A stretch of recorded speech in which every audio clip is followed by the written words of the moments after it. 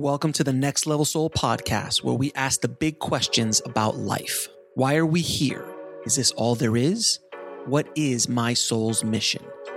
We attempt to answer those questions and more by bringing you raw and inspiring conversations with some of the most fascinating and thought-provoking guests on the planet today. I am your host, Alex Ferrari. As many of you know, I have been a filmmaker and storyteller now for the better part of my life, over 25 years. And I've always found a lot of spirituality in story and how it really helps us hear and how it helps us walk the path that we're all on. And today's guest is author Allan Hunter, who wrote a book called Stories We Need to Know, Reading Your Life's Path in Literature. And Allan and I discuss the hero's journey, his 6 archetypes that will help you figure out what stage of life you're on, and so on. So let's dive in. I'd like to welcome to the show Allan Hunter. How you doing, Allan? Very well. Nice to be here. Thank you for inviting me. Yo, thank you so much for being on the show. You've written many books, but the one I wanted to really focus on today is your book called Stories We Need to Know, Reading Your Life's Path in Literature, and which marries the two sides of me very well, the artistic side of being a filmmaker and a writer, but also the spiritual seeker. And I think that's one of the reasons why I want to focus on that book, because it's like it balances, personally, it just balances me very well. And I feel that stories, the reason why stories have been around since the beginning of time is because it helps us figure this whole thing out. I mean, without story, without these archetypes, which we will get into in a minute, I don't know if we would be able to survive as a species. I mean, stories have been around. I mean, well, honestly, if you want to go really, really back, the story of like, hey, guys, don't go down to the river because there's a tiger there and he's going to eat you. That's a story. Yeah. And if you don't understand that, you could go down to the river and get eaten. So stories have a really powerful effect on us as a species. But I wanted to ask you, why did you decide to kind of dive into this topic in your book? Well, I didn't so much decide to do it as it came up behind me and whacked me on the side of the head and wouldn't let me do anything else until I'd explored it. So, it wasn't so much me choosing as it choosing me, which actually most of my books have come that way. They've come along and said, write me. And I said, no, I want to do something else. You were refusing the call. Absolutely, every time. I know how hard it is to write a book, but, in the end, they wore me down. Mm-hmm. So, the whole idea is exactly in tune with what you've just been saying. Now, some people don't believe we're on a life journey at all. Some people think we just take up space and then we die. So those are probably the people who won't be open to the idea that there is a life journey, that we are proceeding from somewhere to somewhere else, and something is going to happen to us along the way. We're not just going to get older and heavier. We're going to be path to learn something. Yes. Of course. Nothing personal meant. Nothing at all. Trust me. Listen, COVID was tough on all of us. Yeah, good Lord. Still is. Still hasn't gone yet. Yes. So I spent most of my life, actually, even before I became an academic, reading books, because I reckon that stories, as you so beautifully put it in your example, stories are a way of asking us to think about the world. And so I began to think, okay, stories survive because they tell the readers something over time. And if a story doesn't feel relevant anymore, it gets lost. Nobody reads it. It's gone. Mm-hmm. So here we have all these stories floating around that I would tell my students to read, and they'd say, oh, it's so old. Oh, it can't possibly have anything to do with me. I say, okay, wait. It may have something to do with you. And here is the big point.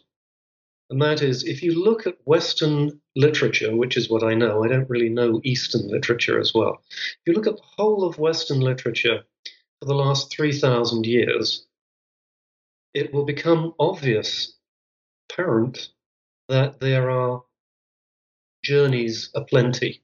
That in each case, the main character or main characters are invited to take a journey. There is the call, the Joseph Campbell-like call, and they can refuse. But mostly, if the story goes anywhere, it's because they set off on this journey. Fine. But if one looks a little closer, one sees that in every case, the characters go through 6 very specific stages of learning, life stages, I call them. I also call them archetypes because that seemed like a good way to look at them. They are mileposts of growth. And what became even more alarming to me as I read is that for 3,000 years, all of these 6 mileposts have been the same, in the same order, talking about the same thing, and they can't be skipped. And so I said to myself, this looks like it may be a deep structure of the psyche. This is the way we shape reality. Because, to us today, there are stories everywhere. You turn on the TV, there's a news story, there's a story that is your long-running favorite show. There are stories everywhere. If we go back about 3 or maybe 4,000 years, pre-Homer, stories were very specific. They were certainly teaching tales, don't do this, do that, but they were also, because they were teaching something, they were religious tales. So the people who are reciting them are saying, this is something essential about the world, and here is the story that we put it into. Now, I think we've tended to lose sight of that in our day. Probably from about the year 1500 onwards, stories became entertainment rather than something that was spiritually meaningful. Mm-hmm. And before that time, things were pretty tough as well because, of course, religion came along and there were religious stories that were designed to supplant these older tales that people had been listening to and saying, yes, that's good, let's remember it. They'd been listening to it for 2,000 years before Christianity hit and supplanted just about everything. So what are these 6 stages? Well, they're remarkably coherent. They echo through all of major literature in the Western canon, as I say, and they are as follows. So there's the first stage, which is birth, or the innocent. So at the age, the very young age, one is innocent. You can take candy from a baby, as they say. And you can, because the baby just, yeah, candy, you're fine. So one is innocent. But what everybody knows who's been around a baby for more than about 5 minutes is that babies have 2 really, really powerful abilities. And that doesn't mean, pooping and eating. 2 powerful abilities. And one is to love. The baby doesn't love mother, and mother doesn't love the baby. It's not going to be a survival situation. So there's love and there's trust. The baby has to trust that she is not going to be dropped, not going to be abandoned. And you think, well, that's not very good because it's a baby. Babies. And yet, as I work with my private counseling clients, I say, if you haven't got love and you haven't got trust and you don't know how to do that, you're not going to have much luck in mature relationships during the rest of your life. So the first lesson, as it were, that these stories put towards us is, okay, we have to learn how to love and trust or we're dead meat. Literally, we're dead meat. So that's the first archetype. But of course, being a baby doesn't last too long because after a while, I have grandkids, so I know all about the terrible 2s and the F and 3s. Oh, yeah. Yeah. And around that age, the child begins to say, all's not perfect. I'm not just going to eat what's in front of me. I want this. I want that. We'll be right back after a word from our sponsor. And now back to the show. And this is a stage that, of course, carries on throughout the rest of life. But I call that stage, to begin with, I call it the discontented innocent who then becomes the orphan. Feels like an orphan. And actually, which of us hasn't felt like we don't belong? We've all felt we don't belong. And it's a feeling we have to get past. Otherwise, we wind up not belonging. Mm-hmm. So when this happens, imagine the hero of a story, the hero of a detective story. Let's say a detective story. Wonderful genre, millions of them out there. To begin with, the detective doesn't know anything. He's innocent. He doesn't know what the crime is. He doesn't know who the victims or the perpetrators are likely to be. And then the crime happens. All is not well. All right, suddenly suspicion. Who can I trust? There's that innocent again. And asking of questions is what happens. The orphan is the one who looks around and says, life seems pretty perilous. I think I'd better find somebody to glom onto. And that's what happens in the detective story. You have the detective and the detective sidekick and the team, and they get together. In real life, your first day of school, Friends, peers, you look around. If I don't make friends, I'm dead meat. First day of college, first day of a new job. You look around and say, okay, who do I align myself with? That's something that's so primal. Primal, absolutely. It's so primal. When you're absolutely right. When you walk into a new setting, like a job or a classroom, yeah, you're there to do the job or learn or whatever it is. But sooner or later, in the back of your head, subconsciously, you're looking and like, who can I befriend? Who can I align myself with?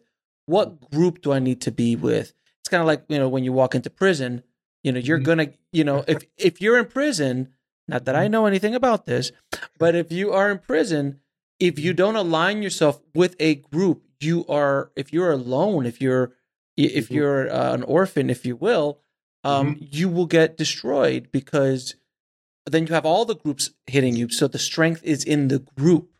And that is as primal as we get with humanity. That's the only reason we survive. Because by ourselves, we can't really fight a tiger. Right. By ourselves, generally speaking, we can't really fight a predator or an elephant or a giant. We're not physically endowed that way. The only thing we have is our minds, which is great. But at a certain point, our survival becomes more apparent once you have 2, 3, 4, 5. The family unit, the town, the village, all of these things. You become your survival percentage goes up. So it's really interesting. Yeah, very much so. So this is absolutely right, and I know also from working in prisons how essential this is. But there's a downside, isn't there? And that is, if you agree to join a group, you have to join according to the group's rules, and maybe some of the people in the group are not people you really like that much. But you have to bite your tongue, and okay, we're all here together, guys and gals, or whatever. We're all here together, and this is how we survive. And a lot of people go through life doing that, and they never get any further. Nothing wrong with that, because somebody who knows how to join and nurture others will be a wonderful person to help others. By the same token, if it tips over into anger, you get gangs. Right. And gangs are not something that are going to go away anytime soon, and desperately vicious people getting together just to pursue their agenda. And they have their gang markings and their gang tattoos and all the rest of it. So this can be the bad side of things. Good orphan pays his taxes, plays by her right rules, does the right thing. So we all need to learn how to do that. Mm-hmm. We all need to learn how to do that. Those are the people who are going to be very happy in steady jobs where they know what the structure is, in the army, in the police force. And I love our police forces, and I'm very fond of our military personnel, but they've agreed to abide by the rules. Right, of the group of the organization that you've come into, which as you were saying the group, like, oh yeah, have a job, get a check. I actually started to I started to cringe. I started to actually feel a little bit of a panic attack going inside of me. My chest started to, because that's not who I am. I'm not that person. I'm not that archetype. I've been in that situation and it was miserable for me. And there's many people, and those are the entrepreneurs of the world and people who start their own businesses and things, start their own groups because they don't. So continue. Yeah, well, you're absolutely perfect. I was going to say that perhaps a little later, that you are a person who decided that being an orphan allied with, the orthodoxy of Hollywood and filmmaking, no. You want to do it your way. Right. And you have, and here you are, because that led you to the next archetype. And the next archetype is what I call the pilgrim. And I do that because pilgrims usually still, there's the Camino Santiago that you can walk that goes from northern France to the edge of Spain. Mm-hmm. People do it every year in droves. The pilgrim decides to go on a journey in order to ask important questions about who he or she is. And they can only be asked when one is separate and on one's own journey. These are not answers you can think out beforehand. They have to be experienced. So the pilgrim, who exists in the tarot, of course, holding a lantern and walking slowly down the road, the pilgrim is on a quest to say, what's true for me? Right. Now, in the 14th century, pilgrims did that with the sense of what's true for me in relation to God. Mm-hmm. Nowadays, we might say what's true for me and what I should do for my life, or what is true for me in terms of spiritual truth. This can be a long period of time, and it can be really annoying because pilgrims tend to ask awkward questions. They tend to ask things in a business. They tend to be the one who sits at the back saying, why do we do it this way? This is dumb. Why do we do it that way? And of course, sometimes that's exactly the question that needs to be asked. And you asked it yourself. You said, why is the film business like this? Is there another model? And I bet a lot of people said, come on, get with the program. Right. Yeah. And because at a certain point, even in any journey in your life, you keep running into walls, or you just start figuring out, like, I don't want to play by these rules. Right. I don't want to play by these rules. There was many points in my life where I could have easily gotten a staff position somewhere at a big studio, doing editing or directing and things like that. But I just never felt right to me. It was just something that just, like, the money would have been fantastic. And I've had a couple of those staff positions early on in my career, which I was promptly fired from a year later because it was just so miserable. Yeah. I wasn't evolved enough yet to realize how unhappy I was. So I would act out, or I would do something to get myself in trouble, to get myself kicked out, because one half of me is like, you're not going to turn this check away. But the other half of me, you're dying inside. So it was like this battle inside of me to leave that. But it is something that didn't make any sense. But then I have a good friend of mine who loves that staff position, having that check, having that quote unquote security, doesn't rock the boat, has a pension, he's set, he's good. I'm just not, I just can't be that person. And that's okay. Everyone's different. Everyone's different. I mean, you might say, that person is a good orphan, a happy orphan. Oh, yeah. But that's not who you are. Yeah. And that's what happens in the great literature. Usually the character is faced with a problem, and what's the truth here? What's going on? And that's what sets the character apart. It's an invitation. We can all say, no, I want to toe the line, or we can say, I want to go deeper. We'll be right back after a word from our sponsor. And now back to the show. Mm-hmm. So that's the pilgrim. Pilgrims personified perhaps in teenagers who know what they don't want, but they're not quite sure what they do want. Yes, they go backpacking across Europe. Yeah, and they hang out in hostels because they can, and their backs can handle those beds. Oh, to be young again. It is true that youth is wasted on the young. There's no question about it. So true.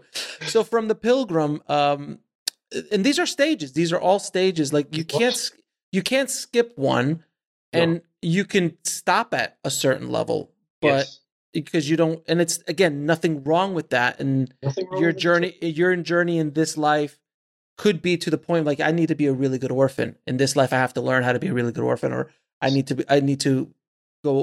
become a pilgrim in this life to challenge myself. Do you, in your opinion, going a little bit deeper into these archetypes? I always feel that I use the term the universe. People use God, people use the universe, the Force. If you're a Star Wars fan, the universe is the one that presents these calls, presents these challenges, presents these options to you. And that could be a breakup, that could be a job opportunity, that could be, hey, you really want to write that book, start writing it. Oh, you got to quit your steady job to open up this new business because that's really your dream because you want to make cookies. So, and and then you open up a cookie company and you're like, oh God. And then all those challenges of doing that as opposed to the steady paycheck. Do you find that even throughout literature, because this journey, I always like to say, like, look, guys, I think that there's something, I don't know what it is, but there's something that's pushing us and guiding us in the way that we need to be in this life, in this, I believe in multiple, past lives, karma, the whole thing. So in this life, the lessons you have to learn, someone's guiding you. There's a choice. You always have a choice. But I always found that when you choose wrong, things don't go well. Things are harder.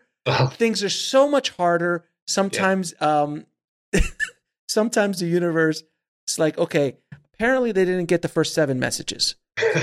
So unfortunately, this person's going to have to get into a minor car accident to shock them, or they're going to have to break up to shock them into where they need to be, or they're going to lose all their money because that's what's going to knock them out. And I've always found, at least in my life experience, the worst things that have happened to me, that I've been at my lowest, are the greatest teaching tools. And I wouldn't turn them away ever. Mm-hmm. If I had a chance to go back and go, oh, I really wish I wouldn't have to go through that. Knowing what I know now, they made me who I am. So even the worst things, even when you're in the middle of the fire and getting burned, you realize later in life, you're like, I needed that. I needed to be fired.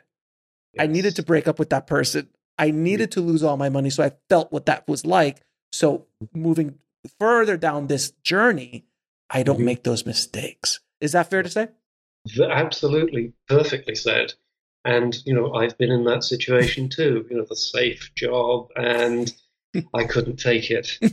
the what seemed like a cataclysmic personal situation. Yeah. And it shook me up so that I was forced to rethink everything. Everything from my first marriage to what I thought I could do and who I thought I was supposed to placate in my life. I realized, wait. I'm not really supposed to be doing any of that stuff, making nice. I'm supposed to be going my own way. So yes, I know this personally. In the literature, it's exactly that. Through all this 3,000 years of literature, with my clients, it's the same thing. Do you think that COVID has been that vent for the world? because everyone has these little issues every once in a while. Like, like you lose your money, you get into a car accident, you break up with something happens to you to make you rethink life. But I've been hearing again and again that during that year of lockdown, or that, during COVID, which we're still in, where I think hopefully on the other side of it a little bit more than we were, but there was that last 2020 was a year of just absolute reevaluation about everything.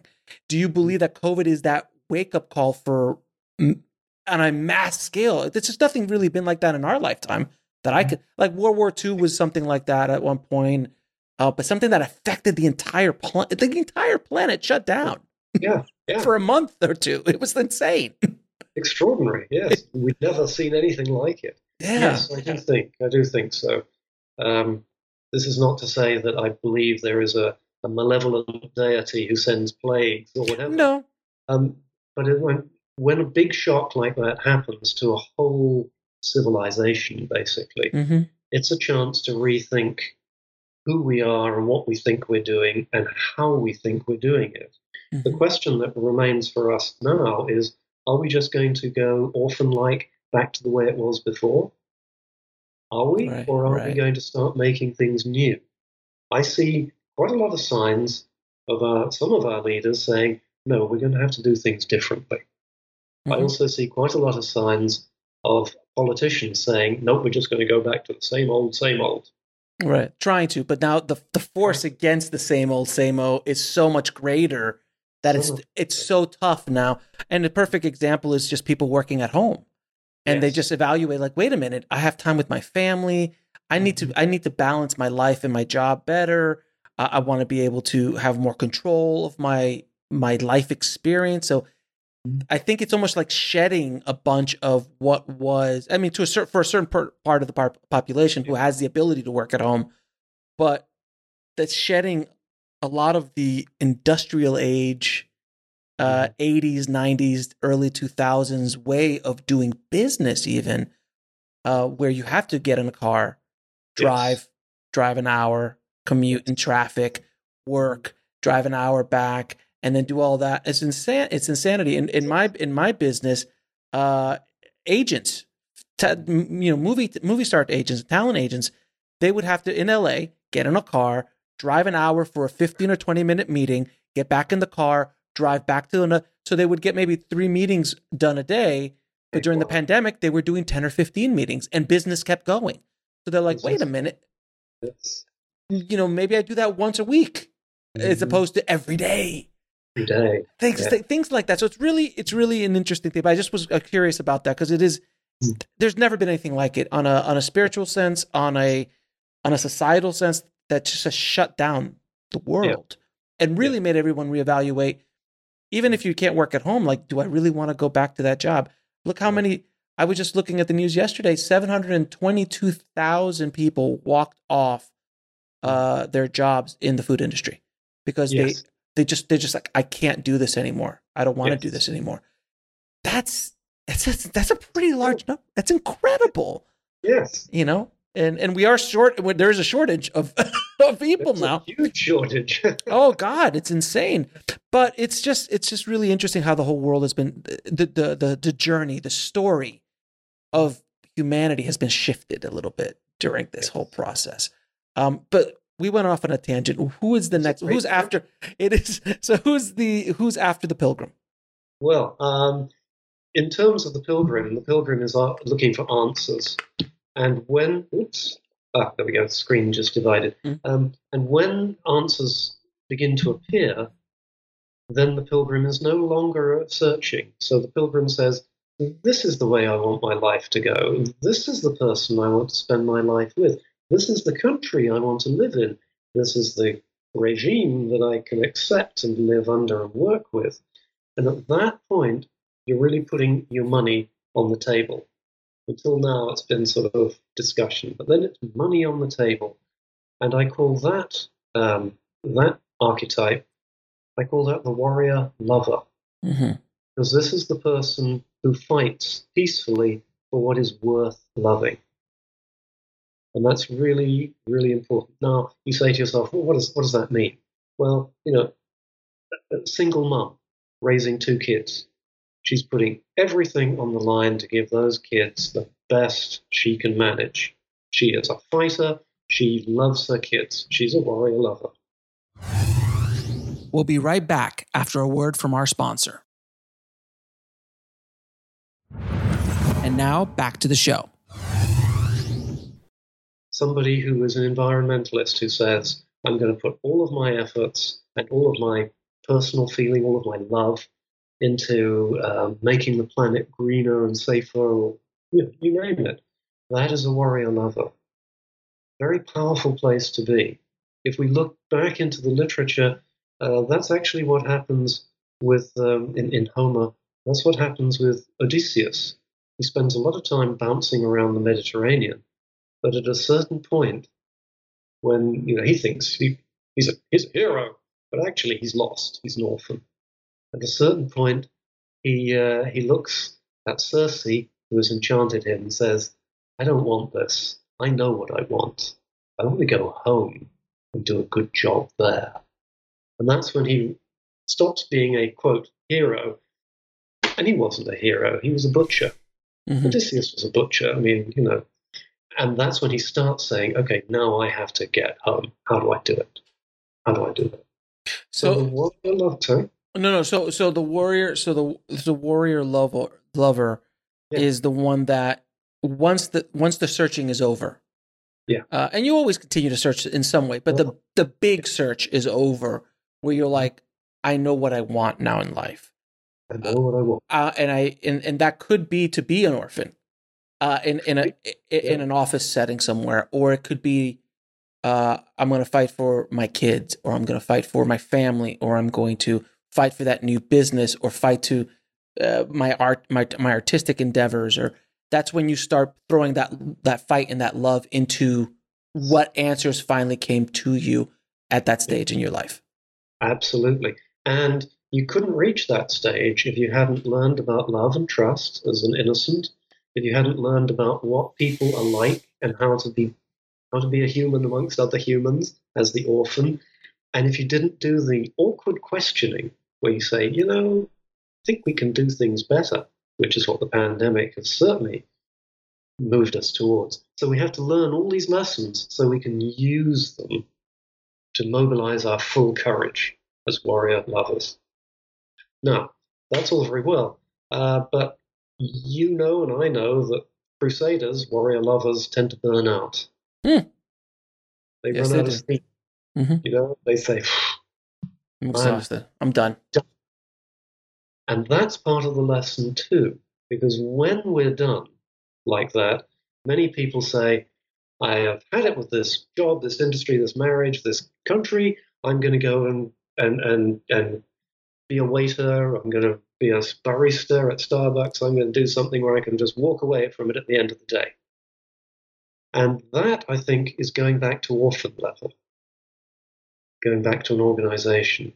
But really what needs to happen is the individual probably is better served by saying, okay, I can't work any harder. Can I work smarter? Can I use what I've got to help others forward? Now that's a big question. And that actually is why often in an organization, if you've got a good organization, they'll notice who the good pilgrims are. And when they become warrior lovers, they'll nurture them knowing that pretty soon they're going to age out. 5 years, 10 years, they're probably going to age out. For teachers, it's 5 years. And then don't keep them in the job, but promote them so they can use their expertise to teach the teachers, to educate those who are alongside them, or perhaps at a slightly less high level. And that is when we get stage 5. And that I call the king and queen. And the king and queen tends to mean different things to different people. And I don't mean, the literal royal family. Yeah, the literal royal family, or the prom king and prom queen, who are kind of parodies of the whole thing. It means each individual can access two parts of the self. And the parts of the self would be the stereotypically male part of the self, executive, bold, and potentially cold. The king, executive, must get things done, even if it means that someone has to be imprisoned or executed.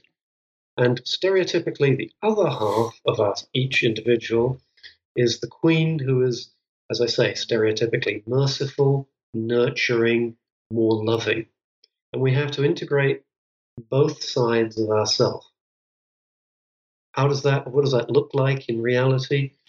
If you have children, you have to be nurturing and loving, and you also have to say, no, you cannot have another cookie, and no, get down off the back of the sofa. Get the knife away from the cat. Yeah, get the knife away from the cat. So we have to be, stern when it's necessary. We have to be the parent, and we also have to be loving about it. And if you have a boss who is like that, you are indeed blessed, because a boss like that will know when to step back and when to step forward. A boss like that will know when to say, well done. And another time will know when to say, you last up, didn't you? Okay. Mm-hmm. Kings and queens have to learn who to trust as well in an organization. Can you trust this person?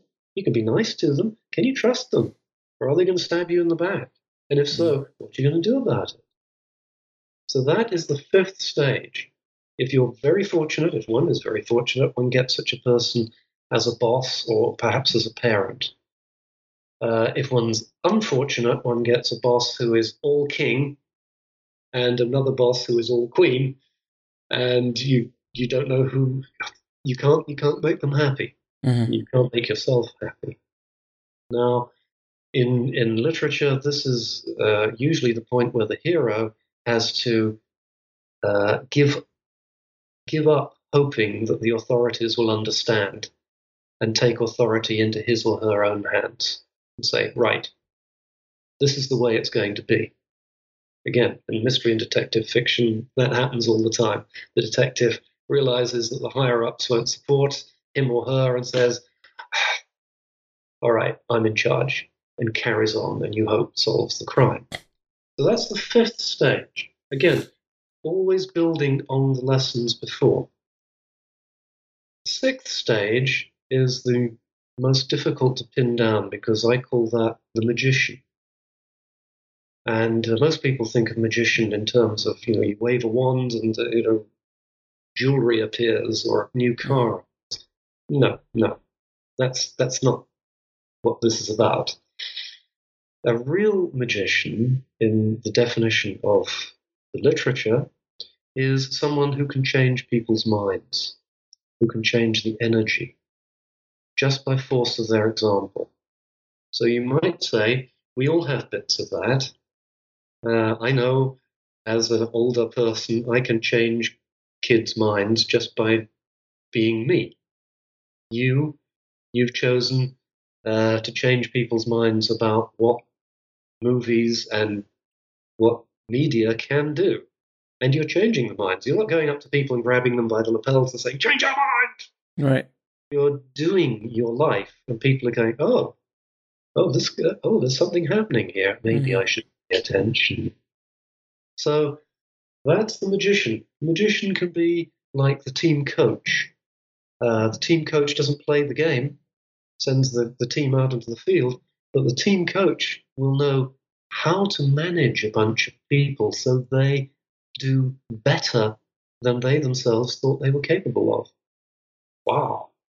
And that's on the team coach is one level, and then there's Buddha, Jesus. Yes. Yogananda, Eastern yogis, or Western philosopher. I mean, all of them, philosophers, these kind of people who Joseph Campbell, Absolutely. who was an academic and basically a philosopher in many ways. Absolutely. He changed millions of lives around the world with his work, and then other students of his took his work and then went on to change billions of people. I'm speaking of George Lucas and Star Wars, which was, but that was without Joseph Campbell, we don't have Star Wars. Without Joseph Campbell, we don't have Star Wars. We'll be right back after a word from our sponsor. And now back to the show. And I love that. I think it was once, I saw an interview once with George Lucas who he said, stories are the way we pass on the meat and potatoes of society. Ooh, that's a good one. Yes. Isn't that great? And it is like, that's what I was trying to do with Star Wars. It's like, if you watch the original Star Wars, the meat and potatoes of what it's like to be an innocent. Luke is an innocent. Without question is innocent. And by the end of the original trilogy, he's a magician. Yes. Or beginning to become a magician. He's not Yoda at the end of Return of the Jedi, but he is definitely not who he was on the farm. Oh, he has grown. He has impressive. grown. So his quest is, but that is an analogy for our lives. And that's why I think movies are so powerful and books are so powerful. I mean, you go, I mean, and I know a lot of, it's so funny because I have students sometimes, they're like, oh, that's an old book or that's an old movie. I'm like, I think I saw this movie once called Finding Forrester with Sean Connery, where he was a author, like a recluse author, but he'd like written the great American novel. Like it was like an Ernest Hemingway style, but he only wrote one book, and it was just, that book was like, amazing.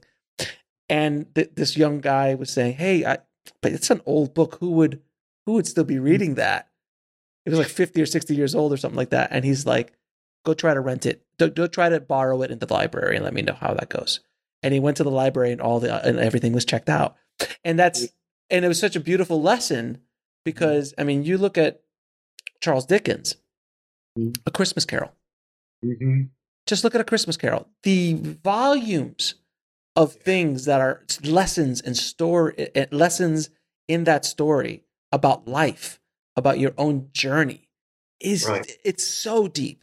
And it's still a story that plays even today. I mean, it keeps being told again. Told over and over again. Again and again, millions of times it's been told. I God, how many times it's been told in the course of throughout literature or in movies or in television shows or something like that. That's how powerful those stories are. And that it is, so anyone listening, don't knock older stories. Don't knock those older stories. Don't knock older movies, don't knock older shows or anywhere you can get stories. I mean, the story of Siddhartha with Buddha. Oh yes, very important. That's a real Six Archetypes story. Absolutely. I mean, geez, I mean that is a remarkable story that's been around for a couple years. So finding me, I think the conversation that we've been talking about here is to find the meaning of why we're here. Yes, that's the point of all of this, and that's why when a story hits you, either a movie or a book or someone sitting at a campfire telling you something, when they hit you, it's because you identify with something so powerfully. Yeah. I always love talking about the movie Shawshank Redemption. Yes. One of my favorite films, if not my favorite film of all time.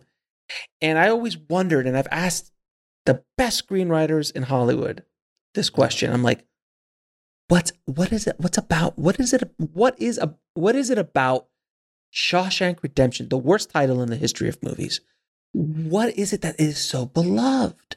Like, I mean, if you don't like Shawshank Redemption, you're dead inside. I'm sorry if anyone's listening out there. If you don't, there's something so magical, and it's like on the surface, it means it's about a prison in the 50s, that has no connection to anything in the world that we at surface level that we have to deal with today. But for whatever reason, that story talks to millions of people, and it grew slowly. Millions of people. I always thought it was like, well, Andy Dufresne literally is us because something bad happened to him that wasn't his fault. And then he spends his 20 years, which is essentially a lifetime, of being tortured for something he didn't do. So that, I feel like many of us feel that way when the universe is hitting us with things that happen to us, and then literally has to go through a mile of shit. Yeah. In that, spoiler alert, guys, when he breaks out, and he has to go through a mile of literal shit, and then gets reborn at the end of it. Beautiful, and he's literally being cleansed by the water, the rainstorm outside. He's literally the crap is being cleaned off of him, and then he's off in a magical paradise at the end. Mm-hmm. If that's not an analogy for what we'd like life to be, I don't know what is. I think that's one of the reasons why it connects with so many people around the world. Is that a fair statement? Absolutely. Yeah, it's a redemption, of course. It's a rebirth, and as you say, he has to go into the underworld, into the deep, nasty, shitty place before he can emerge and be cleansed. I mean, it's a real Six Archetypes story. Yeah, and it doesn't have any transforming robots, doesn't have any dinosaurs in it. It is such a simple, well-told story, but it gives people hope when they watch a movie like that or read a story like that. So, again, going back to the spiritual side of this, I mean, we are, when we're born into this world, we're just trying to figure it out. This is confusing as hell. I mean, existing in this world, in this life, it's not easy. It's not easy, and we're blessed. You and I are blessed. We have a lot of opportunities that many people in this world don't. But yet, no matter where you are in life, as far as where you were born into, or what group you were born into, whether that be family, country, village, society, that says a lot. Because if you're born a black man in the South in the 40s, this is rough. It's not good. Or you could be born a white man in the North in the 40s. Big, two different souls, two different experiences. Yes. And I feel that we're always grasping onto anything. Like you were saying, like you're looking around the room, who can I align myself with? I feel that we try to align ourselves with story. Yes. In many ways, to give us almost guideposts along the way. That's why Rocky is so beloved. I can watch Rocky a million times, and not many films from the 70s hold until now. And there's very few movies that came out in the 60s or 70s that a contemporary person can watch and just go, yeah, I completely get that. And even Rocky, with his age, you watch the first Rocky and you go, oh, because it's the underdog, and we all feel like the underdog story. Yes. So you hold on to those stories. I just love to hear your thoughts on the spiritual aspect of story in our journey, and what our journey says about our spiritual lives in general. Yeah. Well, when the Six Archetypes first emerged, sometime before about 500 BC, they weren't spelled out as I've spelled them out. They were understood intrinsically, holistically, you might say, that there were certain things that one had to go through in order to become a fully fledged human being, which is what Odysseus achieves, you hope, at the end. Certainly he takes back his kingdom.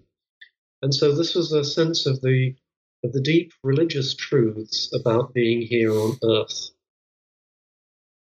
Because of that, we have to be careful not to oversimplify. So what I would perhaps suggest here is that we have these six archetypes that we can go through, and I wrote about them because so many people didn't seem to know they existed. And so it wasn't as though they were choosing to be orphans, they just couldn't think of anything else to be. But we exist in at least three domains. We exist in our social domain. Who are we going to be in our social group, our community? Are we going to be orphans? Who are we going to be? And we have to ask ourselves that. But we also have our intimate family loving relationship domain. Are we going to be orphans in that? Are we going to Are we going to just follow the rules, raise our kids according to what the book says? Or are we going to do something else? And then, of course, there is the professional realm. And this is where we get unbalanced. We'll be right back after a word from our sponsor. And now back to the show. Because I know quite a few people who are absolute magicians in their professional realm. They're lawyers, a couple of them, and they're brilliant in the law court, and they can eviscerate a witness without any trouble at all. Absolute magicians. Persuade a jury, no trouble at all. And they go home and they can't talk to their teenager. Right. I say to myself, there are at least 3 domains. Our duty is to try and balance these 3 domains and live the best version of ourselves in all 3. Because that really is the challenge before us. Can we do that? Whoa, that's a big one. And until we know this, until we see this, until we can actually spell it out as 6 stages, we don't know what we're doing wrong.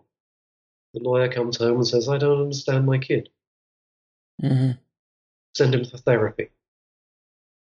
And suddenly we're already on a losing wicket here, because what's wrong is not something wrong with the kid, there's something wrong with the ability to relate, especially if the kid is a pilgrim and saying, why do you do this? So this is kind of a long way around the question, but I think there is a deeply spiritual component, and I don't differentiate spiritual in some ways from what is good for society, because I think finding our spiritual core is good for society, is good for all those around us, and is good for the planet. So they're not separable. So is it when you're in the pilgrim stage and you're looking to what group, what thing you're going to hold on to, whether that be a religion, whether that be a company, whether that be a country, whatever that larger organization is, so many people, when they find it, let's say a religion for sake, and I don't want to get too deep into that because I know that's a touchy subject for a lot of people, but as we are all very well aware. But if you're with one religion and you're born into that religion, well, you're born into it. You weren't born Jewish or Christian or Muslim. You were taught that. That's just, those were the stories that were told to you, and you're passing those stories and beliefs on to your children. I think so much of the problems that we have in the world today is because they're taught these religions or these stories, and like these are the only stories. These are the only stories. This is the only way. If you don't follow this, everybody else everybody else could go to hell, literally. But we have to follow this. And if there's someone else has a different opinion or a different belief, that's where wars start. I mean, literally, the Crusades. I mean, the religion and all these kind of things.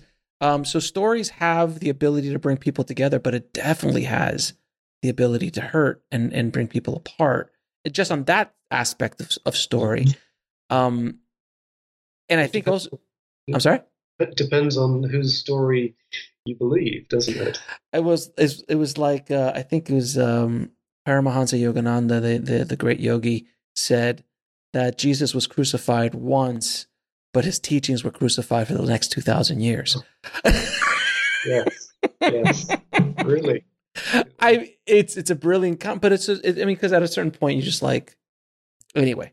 But do you feel that people, when they hold on to their beliefs, and I'm the perfect example of this too. Like you hold on to a belief of whatever that belief is, whatever that group is, whatever that thing is, that it has to be this way or it can't be.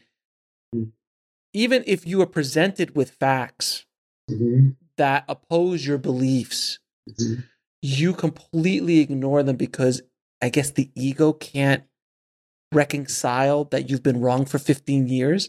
Because and you have to now walk another path. It's like a death inside of you. And that's why people fight tooth and nail for things that they believe in, which there's scientific proof or other sorts of proof that doesn't make any sense.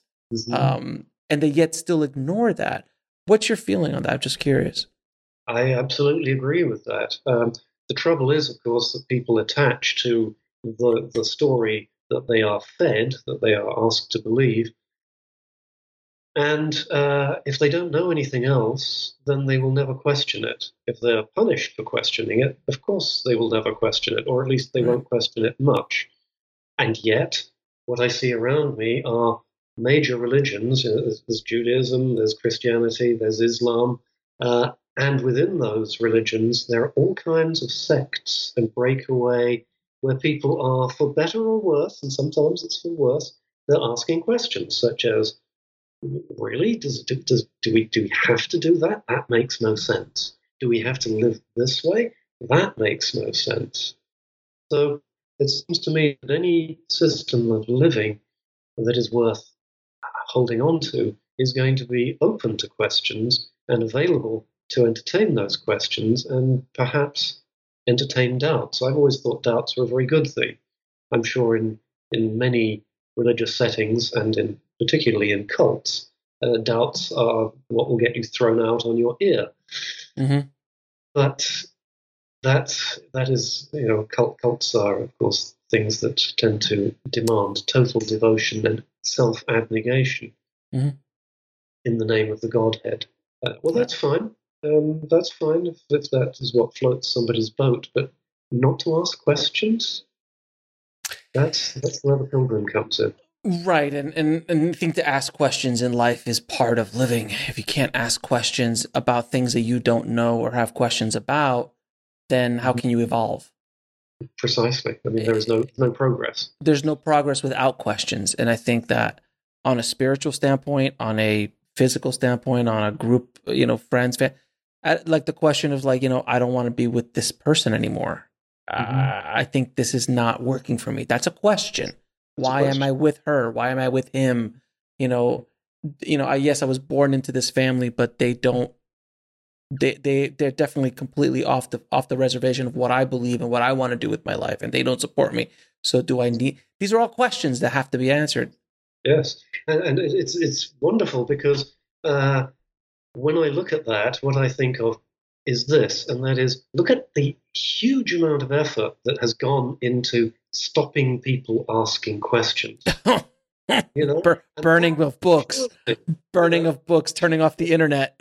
Right. It reassures me that human beings are naturally creatures who ask a lot of questions. Otherwise, there wouldn't be a need to suppress it, which is what you see in totalitarian regimes, in some religions, in all kinds of places where there is silence, where people should be speaking out, whether it's about sexual abuse of Olympic athletes, silence when people should have been speaking out. Correct. Or North Korea, where you say what you're told to say, and that's what you say, and that's what you have to believe, or you are not going to have a happy existence. So I think human beings are inherently incredibly questioning and incredibly annoyingly questioning. You can see this in little kids who will ask, why? Why do I have to do that? Why? Why? I don't want to do that. And you think, okay, we want to nurture the questioner, but also make sure we have a certain level of safety and decency and all the rest of it. And also in business, it's the pilgrim who keeps asking, why can't I have a computer in my my phone, a phone that's also a computer in my pocket, or why can't I have a laptop, or why can't I have a car? Why can't we have a motorized buggy? Things like that. These are pilgrims who ask. So that it's in every aspect of life. It's in every aspect of life, and I think it's good to ask questions and to challenge any belief that you have, whether it's spiritual, whether it's business, whether it's love, family. If it's strong enough to survive the question, then it's strong enough to continue being your thing. And again, certain things connect with certain people. Some people listen. They listen to the teachings of Buddha or Confucius and go, "This is the way for me. This is the way for me." And others do Islam or Judaism or Catholicism, or some just are spiritual and are searchers through all of them and take a little bit from every philosophy and religion and text, and there's so much out there. So it all depends on what works for you on your journey. We'll be right back after a word from our sponsor. And now back to the show. It's also, what works for you and what you can afford to have work for you. Because, for instance, we all know that the climate is in a bit of chaos. Yeah. We know that the world is warming. We know we should do something about this and not chop down all those wonderful redwoods that I was privileged to see a few years back, probably most of which have gone. We should not be doing that, and yet we're enthralled to our luxuries, our lifestyle, our way of being, the fact that the economy has to go a certain way.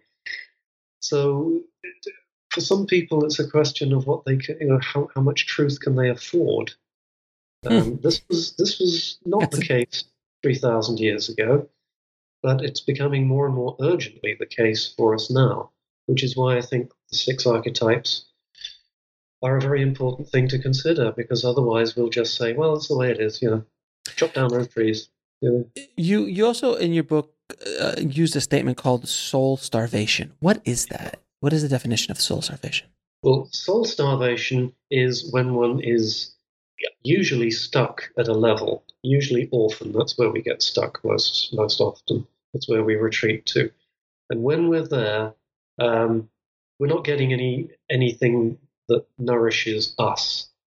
I like to say there's plenty of good nourishing soul food out there. Mm-hmm. Don't know where to look for it.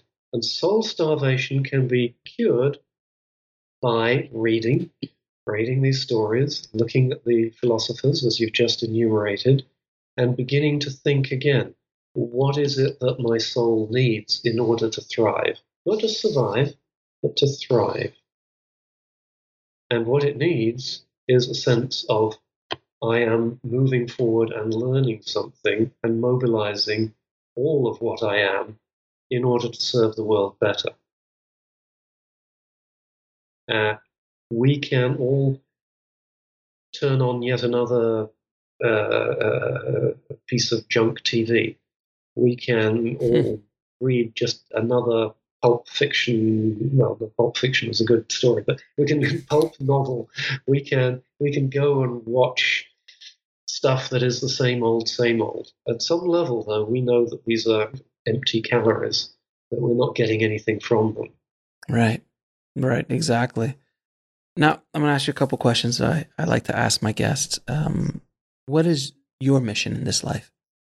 Oh, well, I think I'm doing part of it right now, actually, thanks to you. My mission is to take these stories, which have these 6 archetypes in them, and bring them to people. And this is what I did as a college teacher, bring them to people so that they can begin to examine their own lives and become unstuck. I do this in some of my classes with the writing of memoir. I also counsel people, and within counseling, the 6 archetypes has been very helpful to people who say, where am I? What am I doing? Where am I going? I say, well, let's think about this. Here's a possible template. It might not be the be-all and the end-all, but it might be worth thinking about. So my role, if I can dignify what I do with that word, is to try and bring this gently to people's attention and say, there's a wealth of knowledge out there if we choose it. And if we don't choose it, we will suffer from soul starvation. I think that's one of the causes of the pains that we have in this world is soul starvation, I think. I'm absolutely convinced of it. Otherwise, we could not believe the rubbish that we tend to glom onto, like I must have a bigger car, a fancier house, or I must. I gotta tell you, I'm so not that person. I was when I was younger, because you wanted a fancy car, you wanted the big house and stuff like that. And as you get older and you start achieving certain goals in life, either financially or things like that, you start to realize it's like, it's just stuff. It doesn't mean anything, it truly doesn't. The only thing that means something is family, your kids, your wife, your parents, helping other people. That is the purpose in my opinion, why we're here. I was going to ask you, the next question was why are we here? But in my opinion, that's we've kind of fallen into that answer. But I feel that's what it is for me. And I love someone said this quote. It's like, you've never see a U-Haul attached to a hearse. Right. And it's so brilliantly, this is such a brilliant statement. It's just like, but it's so true. Like, I mean, you could be the richest human being on the planet, and at the end, it means, what did you do with it? Yes. How did you help? That's why the Rockefellers and the Carnegies and all of they gave away so much, and at the end, of and not even at the end, it was one of those the 3 or 4 big industrialists who were quote billionaires of their time, and they were just started giving. I think it was Carnegie. Carnegie just started giving. Yeah, it's a good one. Yeah, Carnegie just started giving and giving and giving. He's like, because you can't see that until you get it all, and that everybody has that opportunity. And Jim Carrey, the famous actor, comedian, said something so profound. He's like, I wish everybody could have all their dreams come true, so they could realize that it doesn't mean anything in that way. Because he did. He literally, richest person. He was more money than he could ever spend. Yeah. One of the most famous people on the planet, biggest movie stars in the world, and he was unhappy. Right. And he's like, oh, this doesn't really make me happy. If I had a $10 million check tomorrow, would it change my life? A bit, I'm sure. And I'm like, the first thing I'd be like, what can I do? What can I do with it? Yes. I wouldn't buy an 8,000 square foot home, because first of all, who's going to clean it? Secondly, no, but seriously, like I wouldn't, because I'm like, what do I need 40 rooms? Yeah. I don't need that many rooms. I just, it's a really interesting idea. But what's your definition? I just told you my definition. What is your definition of why we're here? Well, it's a very, very much a congruent definition. Yes, we're here to do something. We are here to do whatever it is that we feel we are called to, that is an absolutely good match with our abilities, and to live our fullest self from that place, to help the planet, to help others, to advance awareness. That's what we're here for. When they bury me, my hole in the ground will be the same size as everybody else's. No matter if you were the richest person in the world or the poorest. The richest person or the poorest person. When I had to clear out my late parents' home, I was keenly aware of the ornaments and the things that they had that they loved. Sure. They loved them. Yeah. And the ornaments were there, and they were in the memorial park. And they, if you find enjoyment out of certain things, sure. But at the end of the day, it's stuff. It's just stuff that does nothing, and I think as you get older, you start. And this, unfortunately, is not something that you learn when you're young. It takes time. It takes time to learn these lessons, and some people don't learn these lessons. Some people learn it at the very end. But look, at the end of the day, we come in alone, and we go out alone. We go out alone. It's just the way it is, and I think if we can grasp that idea a little bit more, and let me go on a tangent really quickly before we finish. Scientifically, they've done research on the power of giving versus the power of receiving. And I think that the experiment was, they gave $100 to 20 people, and they said, you can keep the money or you can give it away to someone who needs it. And they let them loose in a park, and the people who gave the money away felt so much better than the people that kept it. because we as a species have an endorphin that gets released when we give. That's why I feel so good when we give, because if we don't learn as a species to give, we don't survive. Right. If I don't give you a piece of my food, you're going to die. And if you die, the group gets smaller. And if the group gets smaller, the lions are going to get us. We'll be right back after a word from our sponsor. And now back to the show. I mean, if you want to go primal, it's like, so we have to share, we have to give. That's what we're wired to do. And we feel so good when we do it. And I think between media and society, especially in the West, that they focus so much on materialism, is that you forget the power of giving. Yes. And the power of being of service to people. Right. And the joy and the love that can come with it. If when I'm dragged out in my little wooden box, I'd like to know that I've helped to nurture some joy and some love, and that I've given. Received, well, just being around people, you receive a lot of joy and love. I don't know if you've experienced this, but I've written a few books as well, and when I'm at a signing or something, people will walk up to me like, "You've changed my life with this book."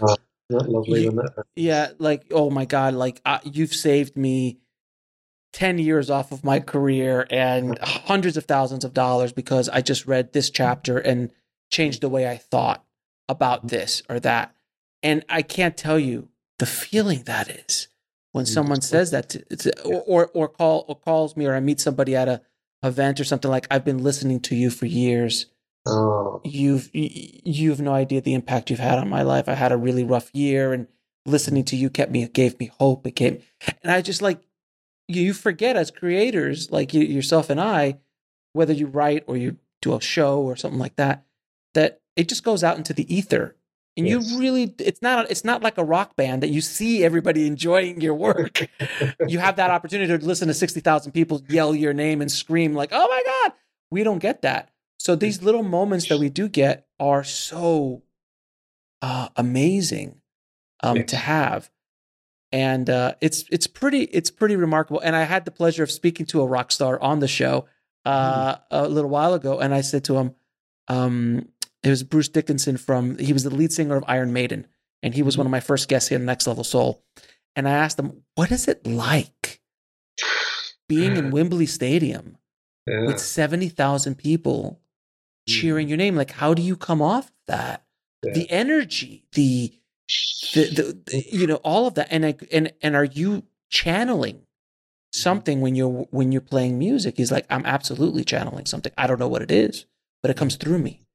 And I go, when you get off the stage, what happens? He's like, "Oh, I'm on probably for another 8 or 10 hours." And he has a routine on how to come off that high. Wow. Because it's something that most human beings will never experience. Yeah. It's so powerful. The group showing that energy, that love. Yeah. I can only imagine the power that has. So, but he gives in his way. He gives with music. And we all have our path. It's just finding it. And when you find it, it took me a long time to find my path. I was very angry and bitter for quite some time. Took me a long time to find it, but when I finally found it, I was like, "Oh, I'm supposed to be happy." That's what the Dalai Lama says. That's absolutely. Allan, I want to thank you so much for being on the show. It has been an absolute pleasure talking to you, and thank you for putting the book out. And where can people find out more about you and your work? Okay. AllanHunter.net is my website, and that's ALLAN Hunter, all one word, .net. There are several Allan Hunters, and one of them is not me. He's an Australian footballer. You don't probably want to go to see his site, although it's very exciting. So that's where people can find me most easily. There's a contact form, so you can contact me that way. Details of all my books, 12 to date.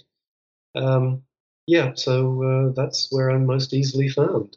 And Alex, I have to say thank you so much. I feel this is wonderful because I feel we know exactly what this is all about, and you I appreciate that. Get it. So that's Just a marvelous feeling. Thank you for inviting me. Thank you so much. And I also have a footballer named Alex Ferrari, so he comes up on the search as well. So I feel also a Brazilian rapper with my name as well. So I fought very hard for that Google search. Allan, a pleasure, my friend. Thank you again so much. A great pleasure, Alex. Thank you so much. I found that story could be extremely valuable in helping you make it through life, whether that be watching a good movie that touches you in a specific stage that you're in, or a good story, a good book. All these stories can help you on your path. Now, if you want to get links to anything we spoke about in this episode, including how to get Allan Hunter's new book, Stories We Need to Know, head over to the show notes at nextlevelsoul.com/019. And if you haven't already, please subscribe and leave a good review for the show wherever you're listening to it.